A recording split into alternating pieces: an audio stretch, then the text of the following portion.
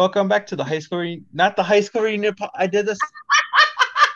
Holy shit! I've already done Keep like it in. Keep it in. Keep it I in. did. I did this another time and I did keep it in. So I'll keep it in again.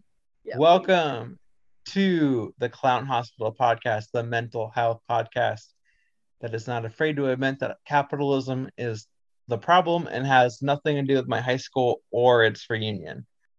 And today, talk to me about the topic of writing Hi. in mental health recovery is Tara. Once Hi. again, back on the show, back in the hospital. You relapse, you're back for another visit. That's maybe not a great way to frame it.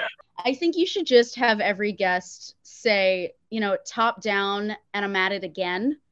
And that's how we return to the podcast formally. What is that a reference to? It's just I don't even remember what song it is. It's a rap song, I think. Top down and I'm at him again. It could be Jay-Z, it could be I literally don't know. Hold on, I'm Googling this. But it's something I say like to myself a lot in my own head. Oh, There It Go, the Whistle Song by Jules Santana. Top down and I'm at it again. It's hot now and I'm at it to win. You heard me. That's right. It is the Whistle Song. I guess that's better than relapse. Yeah, probably. Well, welcome back. All right. Before you've already done your little intro before. Is there anything you want people to know, or maybe remind people, maybe specific to the topic that we're going to talk about? Sure. I was in the actual hospital recently because I had sinus surgery. So I am still recovering from sinus surgery. It's not something that anyone listening to this would care about, but I've had to tell a lot of people my voice sounds different now because I've had sinus surgery and I evicted a couple of polyps from my nose, not Oh to my be God. not to be a landlord, but like they did have to come out. They were taking up a lot of space and I Yeah. couldn't breathe. So that's about it. Working on my EP. I've written fragments of a couple of songs to tie it into what we're talking about today, Yes. but I've not been writing as much because I've been like posing for cover art and doing things for my EP that are taking away from the time that I spend sitting on my toilet at 3 a.m. writing lyrics. That's fun. It kind of, it's a lot of like sucking in your stomach. Hmm. A Yeah, lot of I didn't do cover art photos of myself. I just Googled clown smoking a cigar and then paid $2 so I could legally use it as podcast art. I mean, I think it's great. I will say, like, when I see it in my podcast app, the color actually attracts my eyes. So I think you did the right thing there. Hell yeah. Every time I see these podcasts, okay. I'm really glad I literally just Googled like clown smoking and like that's Perfect. something that it doesn't surprise me that exists, but it also wouldn't surprise me if that didn't exist on like stockphoto.com.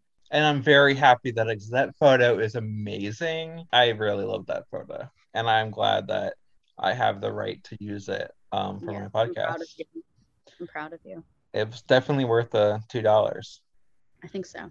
Cool. All right. So let's just jump into it. No need to get into the intro because you're already introduced. So yeah, writing is like, I don't think I need to explain that as a concept to anyone listening. And but like specifically like writing in the context of say mental health, recovery, so on and so forth. Like in rehab, in the hospital and stuff like that, I've definitely heard. Mhm. I mean, I haven't been to rehab. I mean, I've worked in rehab, but Sure. like you definitely hear a lot, like the power of writing.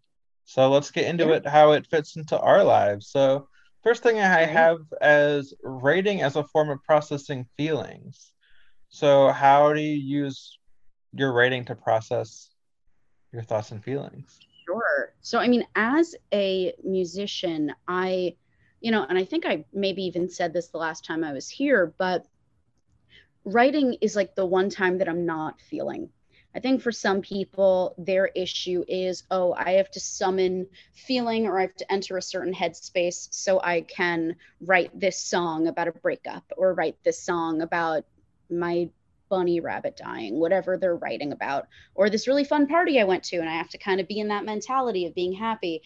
For me, emotions are constantly swirling because I'm a depressive and question mark, question mark, question mark, what have you, God knows. And writing often is the thing that soothes me. If I'm sitting there and all of a sudden I'm saying, okay, well, this has to fit into a certain rhyme scheme, or I can only write this much to get this point across, or I really want this turn of phrase to be more clever, or I really want to use this word in a song.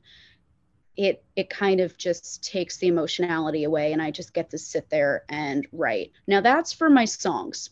My novel is very different Oh because shit. I am 200 pages into a novel I've been writing since like 2018, 2019. And the novel talks about trauma and abusive relationships. And I very much, to write the novel, do have to enter that space because I'm, taking some examples from my life. And very often that means that I'm pulling up text message conversations I had with my best friend and seeing how I felt in that moment. So I'm re-triggering myself to write. And so I do understand the experience of what those folks are talking about. For my music, it never happens. For my novel, I can enter that space where just focusing on the blank white page is good for me mentally, but I worked really hard to recover from the abusive relationship and sexual trauma I lived through that kind of makes some presence in the novel. And I worked really hard to recover from that. So acknowledging it at all is difficult. And I do have Yeah. to enter that space where the music I'm writing, often it's reacting to what's happening in the present time. So then I'm just able to step away from it. Maybe I haven't recovered from everything that's in a song. Or, in a song, I'm even making up a totally fantastic scenario that has nothing to do with my actual life, which I'm starting to do now because I'm tired of oversharing. And I'm tired of accidentally oversharing on podcasts where I say way too much and give too many accidental clues about who I'm writing these songs about. So I'm trying to stop doing that. You're just like Taylor Swift when she writes a song called Betty that like sounds gay, but she's like, "Oh no, I am writing from the perspective of a teenage boy, but it sounds gay, and honestly, I'm convinced that it is gay." Are And I have a lot more fun listening to that song. are Um, you Gay. are you familiar with the Gaylor Swift conspiracy theories? I am because of Impatient. Really? Yes, there Wait, was tell me. because there was someone in there who I have a lot of love for who was like a self-identified like Gaylor rather than a Okay. Swiftie, and once spent like a whole hour just giving us all the like all like just had like all the Twitter threads just memorized, and like I couldn't tell you a lot of that information.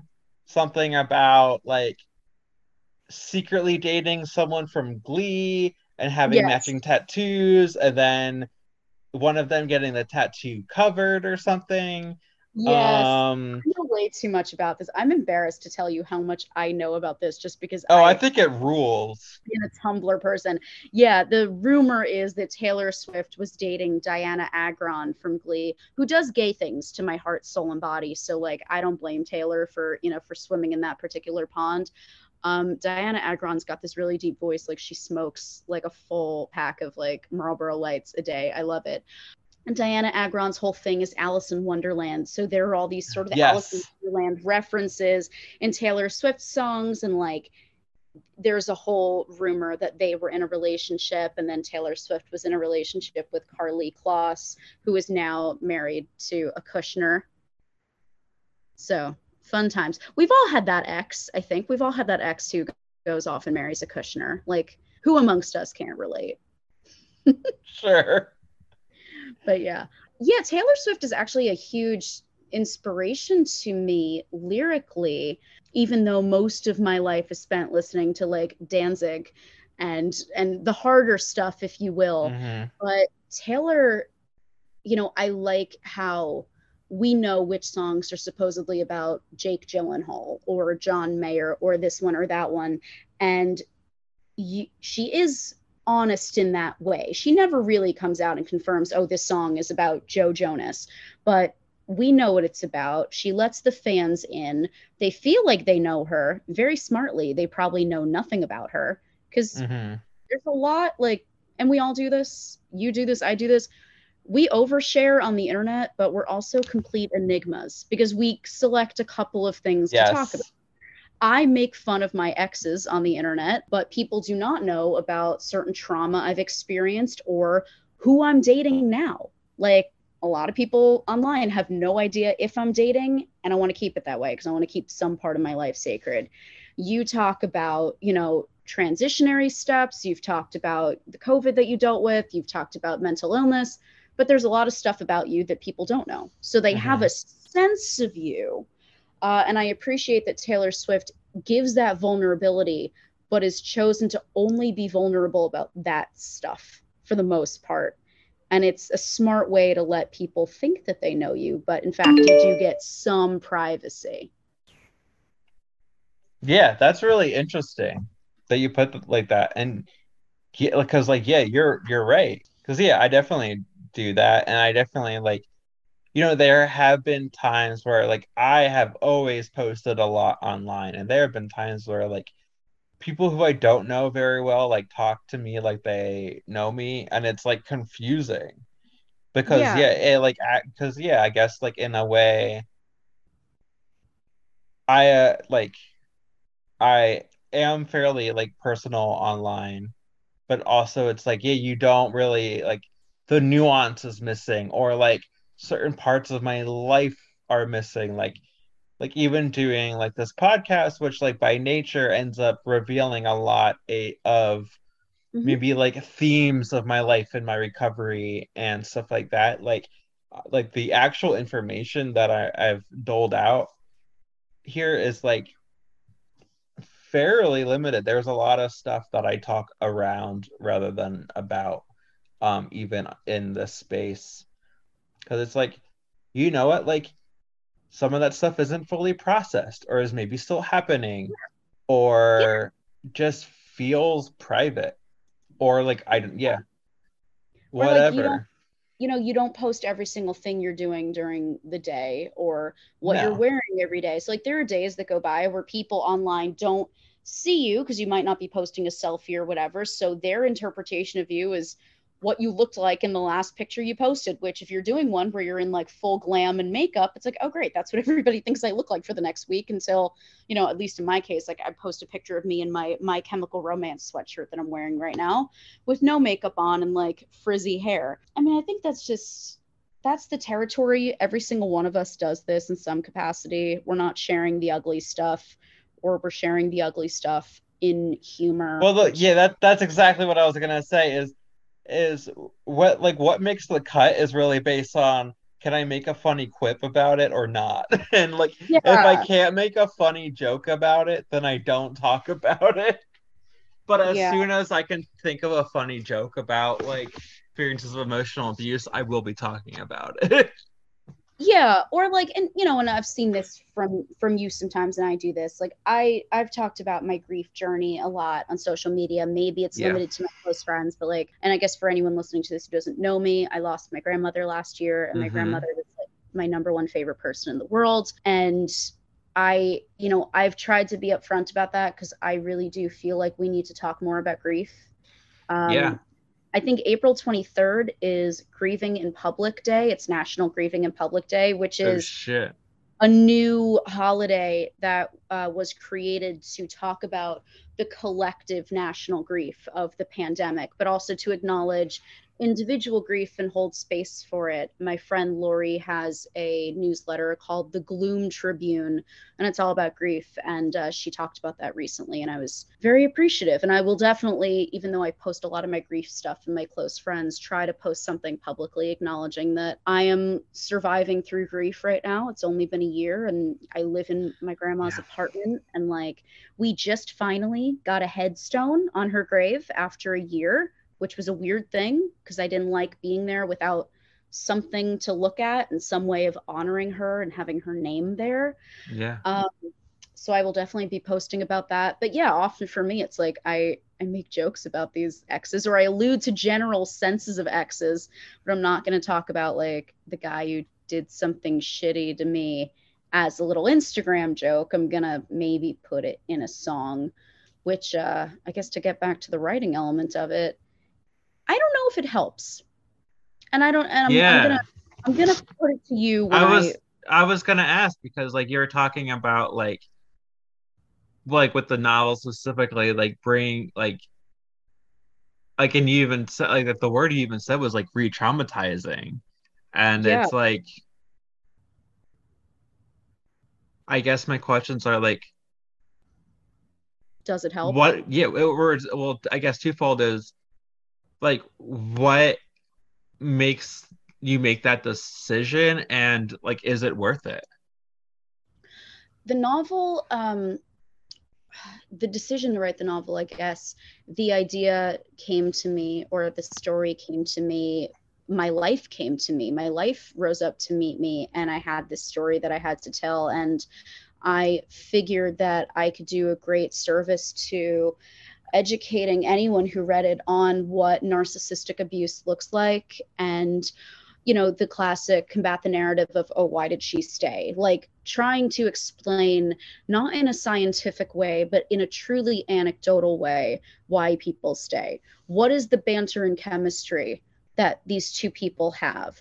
What are specific sweet moments that an abuser will do to mitigate what they just did to you? How did they talk to you after? Because I think abuse is so marketed almost as, okay, he hits you and then he gives you a bouquet of red roses the next day. And that's so black and white, where in reality, it's maybe not that simple as, oh, he hits you and then gives you a gift the next day. Sometimes it's they say something that gives you a red flag moment, but then they say something else that's so sweet, and you have to kind of sit there and mend and go, oh, well, wait, he meant that he's angry at me because he loves me so much, or whatever it is that someone is dealing with. And I also kind of wanted to show just like a middle class abuse story, which is, it's weird to say, but like oftentimes when we are shown abuse narratives, it's lower class narratives. Like we're supposed to picture a guy in a wife beater who lives in a trailer, and a Mm-hmm. woman who's barefoot and pregnant. And this is what we see a lot. Or a young teenage, like a young, poor teenage girl. And that is not all there is to abuse. Those stories happen. And Oh, those people do not absolutely. have the resources to get out. But also, I mean, I know, and as far as I know, do not have any friends who are currently in abusive situations. But I know friends who are in relationships where if they and their partner broke up, they would be very financially screwed.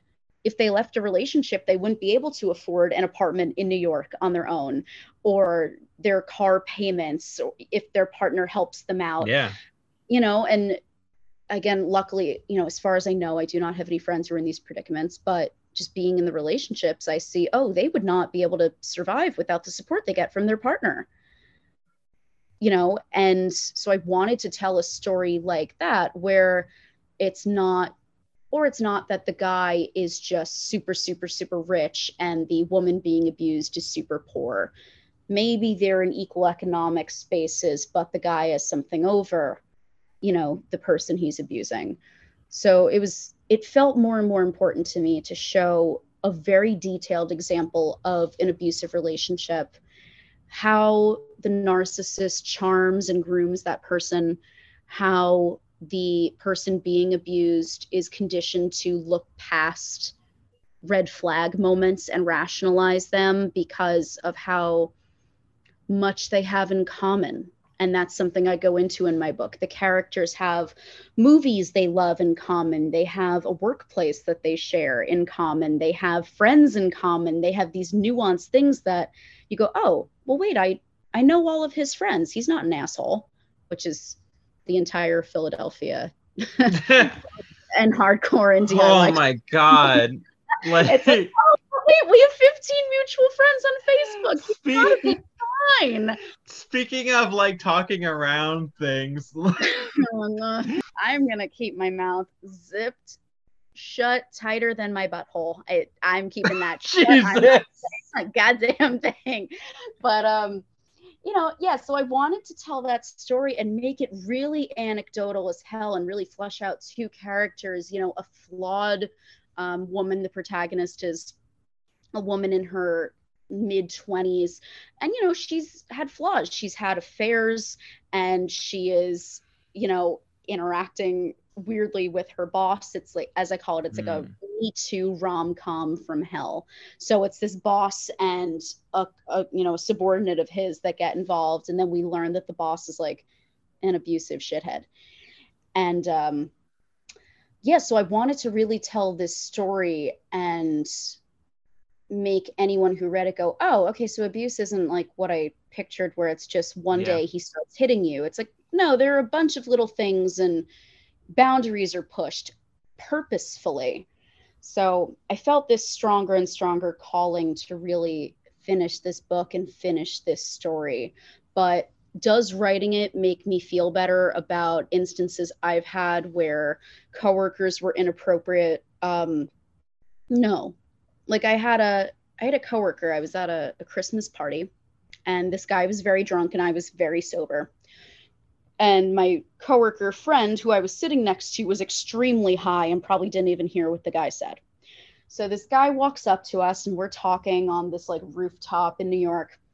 And I must have said something about, like, he was like, oh man, it's so cold. And I was like, yeah, dude, it's freezing. I'm wearing a skirt. Like, imagine how I feel, because I had a dress on.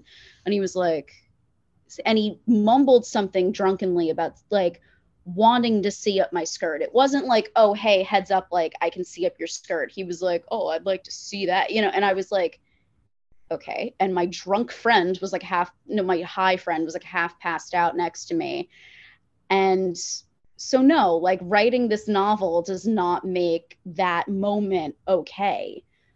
It's just, getting over it with time. It was like, okay, and I did not like press work related charges against that guy. I was just like, I've been through enough abuse and trauma at the hands of men that unfortunately I'm not the type to report things anymore. I'm just not.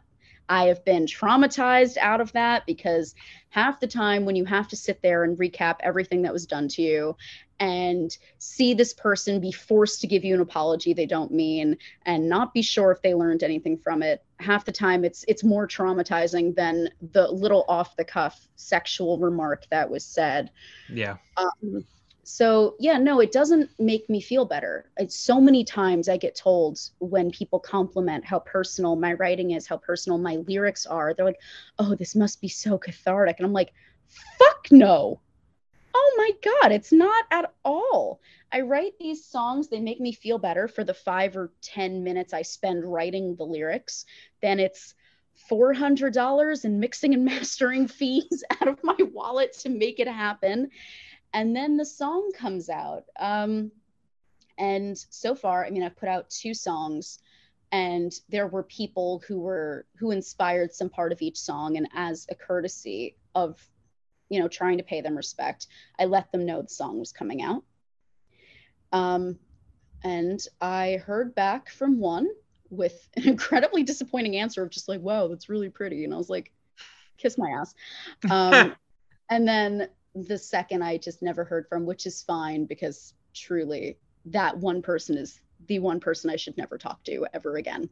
Like my Mr. Big, my West Philadelphia Mr. Big. So my Mr. Big Johns. Yeah. So like I didn't even get the catharsis of like seeing these assholes move to tears by the things that I wrote.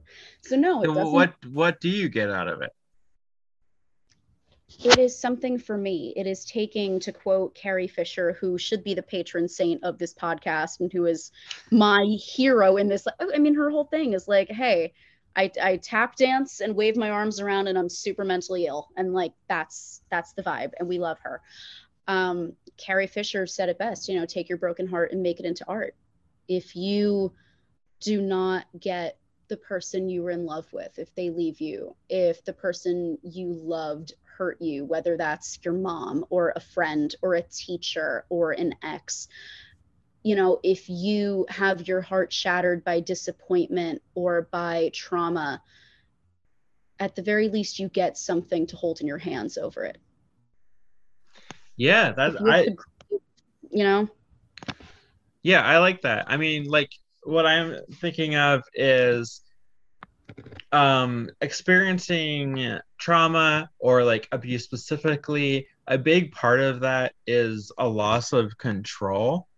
yeah, And with writing, you are in some way enacting some sense of control. You are controlling how the narrative is presented within your writing. You are like controlling the exact word choice. You're controlling who sees the thing that you're writing or hears it or whatever or sees it or whatever. Like um you are taking a moment where you have lost control and or maybe prescribing new meaning to it or processing it. Like I think that's really cool because I was thinking of like what would my answer to these questions be, because like I I write a lot of like posts online and like but like I also like do some writing like for fun, like on the side. Like I'd like stuff that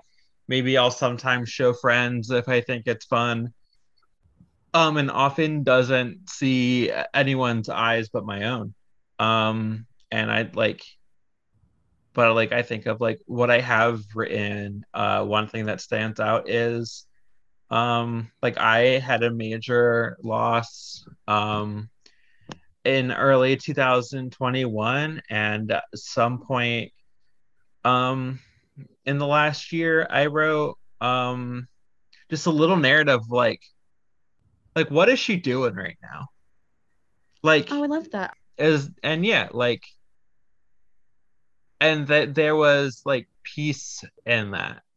Yeah, um and like to just like I don't even necessarily like believe in much of an afterlife, but to like believe in it and for a second and to write it like what is the version of that that not necessarily fits like any like religious like prescriptions, but like what is like the version that I think she would be happiest in, and then I wrote that. I love that very much. Sorry, I am just letting my cat out of my bedroom. She is like pawing very sweetly at the door. So, Simone, you can go out. You can go out, mummy. Okay, I'm back. Sorry. Yeah, no, I love that. And I love that you were able to, like, through writing it, you know, create a space in your head where you can maybe sit with your friend, Yeah. you know, like now that you've written it down and you've kind of taken some time to visualize what it might look like, you know, is it in a garden? Is it in their bedroom? Is it in the First Unitarian, wherever it would be, like where you can then mentally, you've put this person there and you've picked a beautiful outfit for them and, you know, and you could go sit with them, and that's a space that you can touch forever because you were able to describe it and put it down into, you know, a Google Doc or a notebook. So I love that you were able to do that. And that's, I mean, that's why a lot of people write, and I probably do the same thing. You know, the, let's say, ugh, I can't believe I'm doing this again, the person I wrote my first song about, I'm not giving any clues as to who they are, not this time. No, I don't, like, I don't miss, I don't miss that person. But, and I wrote the song that I had written before they and I stopped talking. And I actually got their blessing, and they were like, yeah, no, I Yeah. love this song. And it hit me super deep. Like, you are welcome to write this without changing a word. But then after they and I stopped talking, which again, thank God, I, finished that song and went and recorded it. And it was a nice way to like, I lost them. And I did have to mourn that because we had such a long relationship in every context two people can have a relationship. Yeah. And it was a little way of just holding on to them until I was able to let them go. And I think with the release of that song, I was able to let them go a little bit. Like Like when, literally release. yeah, like I released it on Spotify and whatever the fuck Deezer is. And I also like, I don't know what the fuck I don't that know, is either. time, like I set up my stuff on TuneCore to be distributed. They're like Deezer, and I'm like, D's nuts. Okay, yeah, fine. So I just like select D's nuts. I have no idea what it is, and as I've said before, everything I learn about Deezer, I will have learned against my will. But yeah, Clown Hospital podcast now on Spotify, Apple Podcasts, and and D nut. Deezer. Yeah. So, I think there is something for me where I get to release that and walk away from it. But that's not every song. The first single I wrote, I've always been in love with you. That song was about a very, very long thing that happened in my life and was my entire adult life was in some ways defined by my experience with that person. And so that was very different. Now when I have music coming out, like I wrote this song called Abby, I'm Sorry I Stole Your Man, and it's on my EP. It is a sequel to Jolene from Jolene's perspective. Oh And shit. Jolene goes to Dolly, or who I named Abby in this case because I didn't want to be too gimmicky. And no one in reality would ever leave Dolly Parton. So I was like, so Dolly's very clearly writing as a character, telling Jolene not to steal her man. Like, no one's leaving Dolly Parton. They should be executed if so. But Jolene in this song comes back to Abby and says, listen, I thought he was going to change for me. Like, without thinking that in specific words, I just assumed, okay, well, we're the real deal. We have more in common. We have whatever we share and this sexual chemistry and all that. And so I just took for granted that he wasn't happy with you. Maybe you were crazy. Maybe you were too demanding, but I would be perfect for him. And the reality is that's not the case because so many people don't change no matter who they're with. And they have to change for themselves. They can't just change for a partner. I say this knowing full well that I will not heed my advice half the time in life. But yeah, so that song, like, I don't have this emotional release from it because it's not really my story. It was sort of gently inspired by people I know who have cheated on their partners and left their partners for other people and then cheated on the new partner. Like, I've seen that happen. I've certainly seen that happen, but it's not something I did. So that's not something I have to release. In that case, it's truly like a story, and I don't have anyone to call and say, hey, Yeah, listen, I I wrote mean, this song. yeah, like even in like the context of like mental health stuff, I think there's also something to be said of just like writing as an exercise of just like here's an idea and then the way writing is something I don't do that often, but when I do it, I'm like, oh shit, I really like this. And the way I describe it is like it's like doing a puzzle, but like Mm-hmm. the answer can be like whatever the fuck I want it to be. And like that is fun. And to like come up with a concept and figure out how I want to like present like those themes or that information or that story is like fun. And even if you're not like purging some feelings or whatever, like it is a activity that takes a lot of thought and intention. And like when I am writing about the like I wrote a like a micro story about like two sorority girls who like always make out at parties like as like you know like oh guys love when we do this, but they're actually just doing it for themselves, and they've made out at parties so many times that everyone has caught on and just like get a room and like that like to be like Interesting. yeah, like let me just make up a dumb concept and then just write a dumb, like kind of uncharacteristically horny story about it and then show it to no one. Like that is fun. Writing that, like when I'm writing about like lesbians pretending to be straight really poorly, like I am not thinking about my grief. I am not thinking Yeah. about the abuse I've experienced. I'm not thinking about that stuff. I am Mhm. just fully. I'm not having PTSD symptoms. I am just fully in whatever like tiny world I am creating, and that's cool. Yeah. What this makes me think of is like, first of all, I think everyone is mentally ill. Like, I think every single person is mentally ill in some capacity. You've had something Fair traumatic enough. happen to you. You have a little bit of depression. You might be a smidge neurodivergent. There's something going on with everybody, but especially artists. Every artist is mentally ill to the point where when I started writing creatively and started writing my songs, and I realized that I was going to be a musician, I said, oh, wait, I'm not mentally ill. I'm just an artist. And honestly, it was the most healing thing in the world for me to say to myself, like, oh, you're just like every other screwed up artist. Great. Okay. And it actually like made me feel better about my mental illness because I was like, oh, okay, I have an opportunity to better understand my mental illness through the work I create, talk about my mental illness more, hopefully work on it and heal it as best I can. But I mean, when you think about people who have dissociative disorders or they have disorders where they are losing touch with reality in some way, I mean, these people are literally concocting narratives in their head. Okay, this is the reality I'm living in, even if it's not our reality. Like, someone might have hallucinations. Someone might be talking to a voice or a presence that's not there. They're literally writing and escaping, and we all write to escape. We all read to escape. We all go to this place. Some of us just write it down, where others, listen to music to escape, or read to escape, or take ayahuasca to escape. But yeah, I do find it interesting. I've been thinking about mental illness and the creation of art a lot over the last 2 years as I've really started writing more.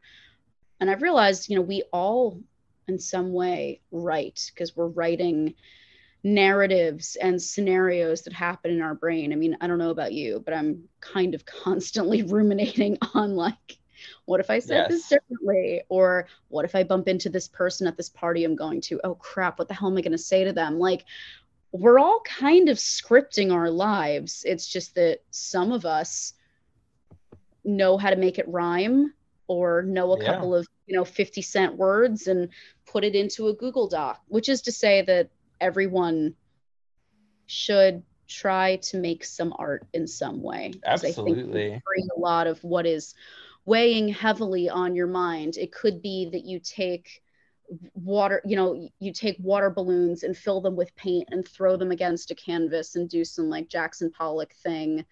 It could be writing poetry. It could be picking up a guitar and getting your anger out. Whatever art is to you. It could be recipes. It could be cooking and, coming up with fun new things in the kitchen, which I've seen a number of my friends do now. And I'm like open to considering it in art form. Like people I know who have heavy trauma or mental illness or who are neurodivergent, learning how to cook and like making really Oh fun yeah, inventions. I'm absolutely. like, that's like, it's something. I think it's special. A recipe is something that could be preserved and passed down, and it's a legacy and it's a cultural thing. And like, yeah, cool, call it an art form. But yeah, I think that we all create and write more than we know because, and I see it in like memes on Instagram all the time. People are like, oh, me at 3 a.m. lying awake, pretending I'm talking to the guy I'm in love with. And I'm like, okay, if you're doing that, you're literally writing a story because it's not something that you're doing in the moment and you might never do. because you can't predict what that person is going to say to you. So I think we all do it. And I think that in my case, now that I've chosen to write a lot of this down instead of just keep it in, first of all, it has made me process more because I have to, which is probably good. A lot of times it makes me feel shit because I was like, oh, but I was so good at bottling this up for so long. But was I? Was I getting any better by bottling it up? Really? Would it have just come out in another way? Would it have come out in, Yes, I can guarantee you know, you that would, yes. yeah, or like, and I'm not a violent person, but like maybe if I wasn't so good at expressing myself, I would just blow up on people. Yeah, And that's not been my life because I'm, chatty Cathy over here, but I feel you. so I'm kind of glad for all that it's going to get me into trouble because of like who listens to these podcasts and who is very curious about who I'm writing about and who's going to be like nosy and ask a couple questions that I'm going to have to answer creatively, aka lying, like a liar. I'm kind of glad that I do it, but notice that I'm only saying I'm kind of glad. I'm not like, oh, this is my Yes. life rolling. I'm just like, I'm kind of glad, some days more than others. Some days I really wish that certain people have not heard things that I've said on the internet, but them's the breaks. I feel that. I Yeah. am feeling that these days. All right. I feel like we've talked about what I want to talk about pretty naturally, but there one last thing I wanted to hit on is also that I'm thinking about, that I'm personally thinking about a lot lately, is like writing as a form of memory. I think about like journaling, which I do not do that often, but have done a little bit of just like, think of all the days that you've lived in your life, like, and all the feelings you've felt in those days. You don't remember the vast fucking majority of those. Oh, of And course not. and like and that is so interesting of what of writing is, like it's a time capsule. And even outside of journaling, it's like, here's what I was interested at this time that I wanted to write about. Or here is like my, like I wrote an essay in like 2013, and like, wow, do I not believe those things anymore? Like Yeah. that's like just such an interesting thing, like especially like getting older and then having long COVID and having like my memory like kind of fucked with. Yeah. um to be able to go back is cool. And like, and I'm really grateful that like, with like what I was saying about like that one piece I wrote, that I'm like really glad I wrote that one I did, because Yeah. that captures like, a lot of that captures like, there's a lot of references between our relationship and what I remember about that person that I might not remember forever. But like, Yeah. as long as my Google Drive remembers it, Yeah. I will be able to remember it in some shape or form. And that's like Right.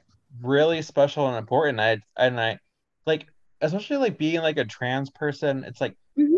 wow, I really wish I was like journaling like in my childhood, in my teens, because there probably would have been so much juicy shit that I could have like looked at from like this perspective, from my current lens, and just been Yeah. like, oh my God, because like there is some stuff like through like Twitter and old Facebook tweets where I'm just like I have literally tweeted, like literally posted on Facebook in like 2009. I am a woman trapped inside a man's body. Whoa. Which is a song lyric for a song about like a crossdresser that I was obsessed with for some reason. And like finding those little bits and just Yeah. being like, how the fuck did I ever think I was a man? Like, how did that Yeah. ever happen? Because it's just like so obvious, and then also that makes it really really like validating, like, okay, like You were always, who you are. yeah, like I like, it makes sense that I ended up this way, because like there were signs from the beginning. And like sometimes I mourn those like lost memories of I get that. whatever pain or whatever I was experiencing that would have maybe made sense of some of my current pain. Yeah. Seeing how long something has been on you, yeah, could be validating. Like once you make progress, you look back and you're like, wow, I really healed like 13-year-old me, which is a beautiful thing. I think our journals now are like our Instagram stories, but the thing is, Yes. they're fleeting, which is interesting. I mean, you could go look in your archive, but Yes. I try to every year, at least once a year, order prints of every photo I took on my phone that's like not my screenshots of songs I mean to listen to that you post in your Instagram stories. Because I'm the one person who, like, I'll see you post something, like you posted an Oso Oso song recently, and I screenshot it and I was like, and then I went and listened to it and I liked it. But I Hell do that, yeah. like my people that I trust. But yeah, like I try to actually order these photos of, my life, me and my chickens, me and friends, things I'm doing, and I have them in photo albums because what if I do delete my Facebook someday? Then I see so many people say, "Oh, if I delete Facebook, like I'm only keeping it for the memories." And I'm like, you could also just spend like 9 cents a print on Shutterfly and put them in a book, and then you have like a nice photo that you could go frame on your wall. And yeah, and writing, I mean, the same thing now. My songs are very expensive photo albums, basically. My second song that I put out, there was actually a guy who put his hand into a garbage disposal in a sink to get a ring out for me. Like that is a real thing that happened. And I remember when it happened, I stood there like watching him and I was like, this is the most romantic thing I've ever, it was, we had this beautiful weekend and like he did this and I was like, oh my God, like I think I love him, which LOL, like within 3 days, I was like, no, I'm dumping you. But So it goes.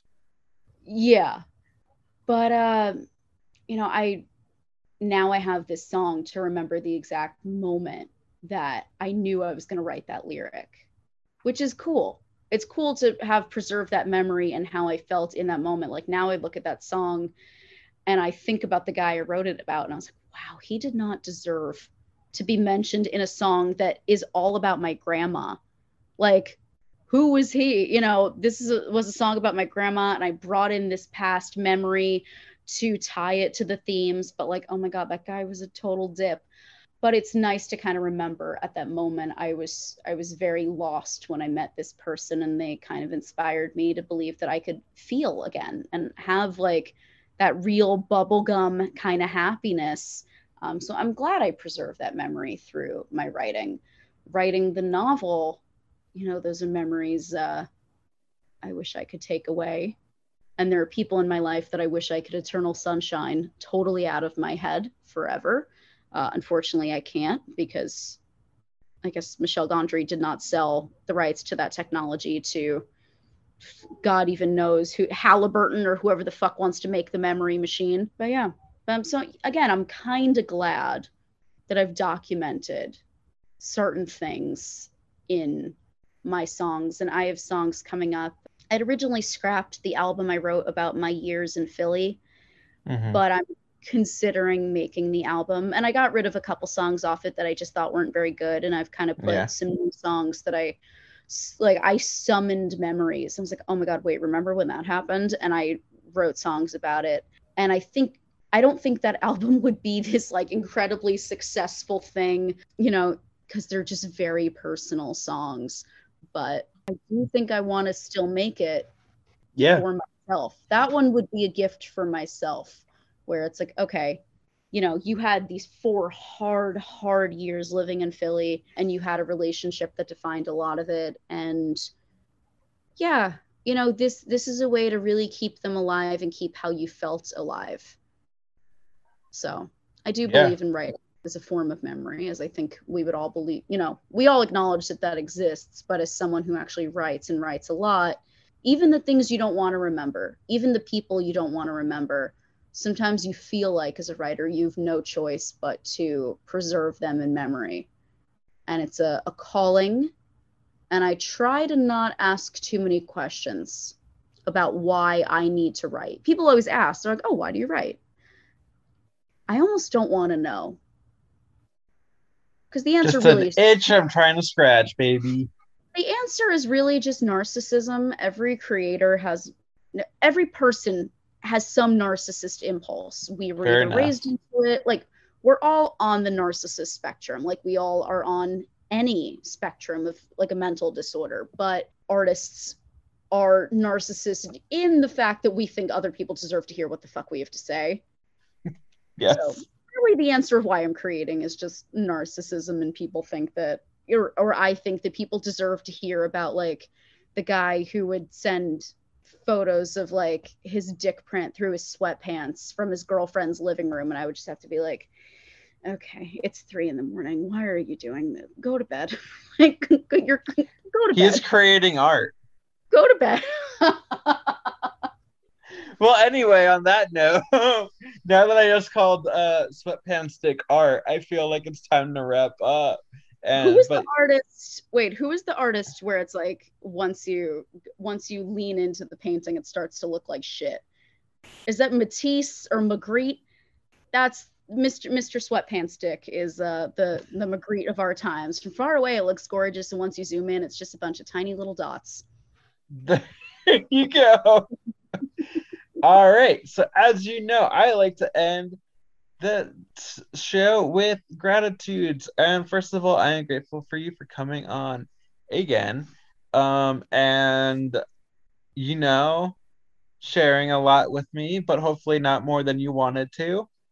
I And think we're good this time. I think I fucked up hell last yeah. time. We're much better this time. I kept my mouth shut this time by Hell comparison. yeah. And I think you didn't have to create some art with me today.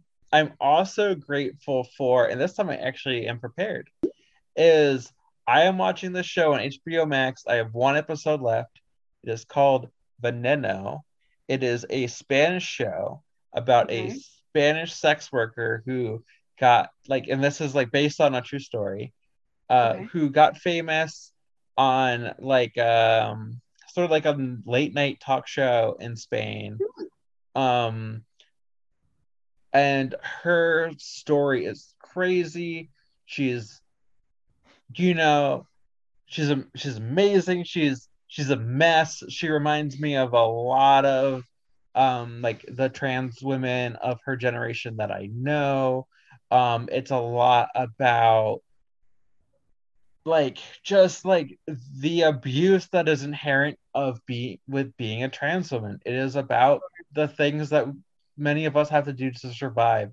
It is about found family. It is about like the importance of building relationships with like trans elders, like Yeah. intergenerational trans relationships, and like the importance of like writing down those stories and getting them out there. And it's so beautiful. It's maybe the single most triggering thing I could ever watch.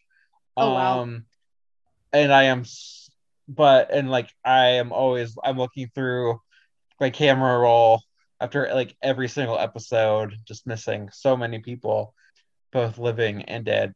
And, but it's so good. I recommend it so hard. It won't be as triggering for everyone as it is for me. Sure. And there are definitely people who it would be more triggering for though. But like very, very good. And I'm very grateful that that is out there. I feel like it is the best. Like I spend a lot of my media consumption specifically consuming like queer media. And so I don't say this lightly, and I say this with a lot of experience of Mm-hmm. engagement with queer media, that like this is like the best portrayal of trans life that I have personally seen, Oh in my wow. Okay. personal opinion. So I'm really grateful it exists. She's a messy figure. She's like a problematic fave, but like you ain't got a time. You don't have the time to like not be a problematic fave when you have to like survive through like street sex work for a big chunk of your life. And it's just like a celebration of trans women, of people who have not been celebrated enough. And that Yeah. is what I'm grateful for. That was maybe the most passionate, grateful I gratitude love I have that. ever done on here, I and want it's to check about a it out. TV show. I want to check But it out. yes, please That's do. important. This whole thing is about Hard this. recommend. Yeah, this whole episode was about writing and the importance of writing. So you talked about something that was written that resonated with you, and Yes. I mean, made it's, you feel it's also literally based on her memoir and cool. also Okay. the experience of writing the memoir. And even like her best friend is in the show, like playing herself. So it's really cool. Okay. I'm into this. Yes. I am grateful for, I'm going to do a TV show as well. I'll do a couple things. First of all, I am obsessed with The Dropout on Hulu. It's the Elizabeth Mm-hmm. Holmes show. Yes.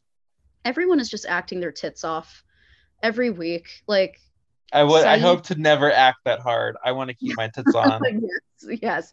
Saeed from Lost is acting his tits off. Amanda Seyfried is acting her tits off. Stephen Fry is acting his tits off. Alan Ruck, love Alan Ruck acting both of his tits and possibly a third nipple off. Who's to say? I don't know, but he's doing some good shit on that show. It's amazing. I didn't think it was going to be that good because it's just like a biopic TV series, but oh my god, no, Of a just story that, like, how many times do we have to tell that story, like as a podcast and like except documentary and also now a drama? except that this is I saw the documentary and I was like, okay, whatever, it's shocking, but I wasn't like, wow, this documentary changed the game. This show is just so compelling. And I don't, they're a little sympathetic towards her, and I'm like, I'm not about that, but it's just interesting to see the character unravel. So I am grateful for that. I am grateful for the fact that I've learned to overshare less on a podcast since I was on your podcast last, very sincerely. And the last thing I'm grateful for, besides like my chickens and my friends and you and your friendship, is I'm very grateful to everyone who sends me like Danzig and or Nicolas Cage memes on Instagram. Those Hell two yeah. people, like I fell in love with Danzig once I realized that he was like the Nick Cage of music. So I consider them Yes. they're the same person to me. The mix of irony and genuine like craftsmanship is the same. They are the same person.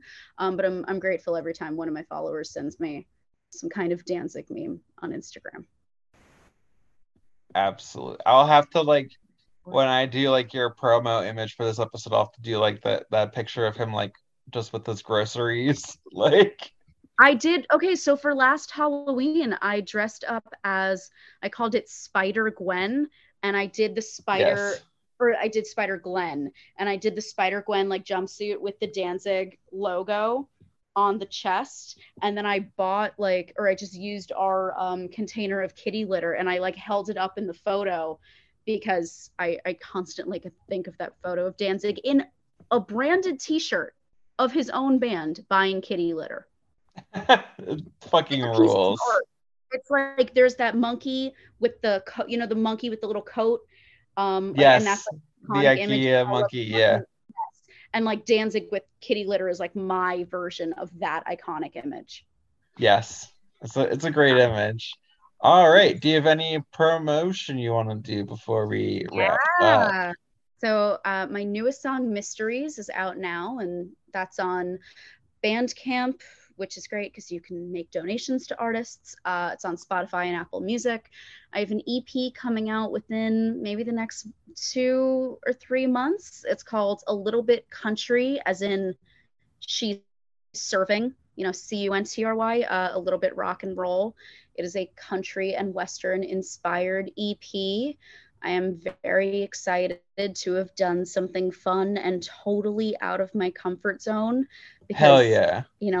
I'm not a signed artist yet. I have the right to make whatever comes out of my dumb brain. So I'm really excited to Hell just yeah. do fun and unexpected. And you could follow me on Instagram and Twitter and Facebook at Sweaty Lamar. Hell yeah. And you can find the podcast on Instagram at Clown Hospital Pod. You can find it on Twitter as Clown Hospital BB, like Bebe. And if you want to send an unhinged email, you can send that unhinged email to clownhospitalpod@gmail.com. And since the last time you were on, I've changed up the the ending a little bit, and I just, Hmm. I do a little thing where I just say that this is dedicated to all of those who were lost before they had a chance to heal. I love y'all, and good night. Love that.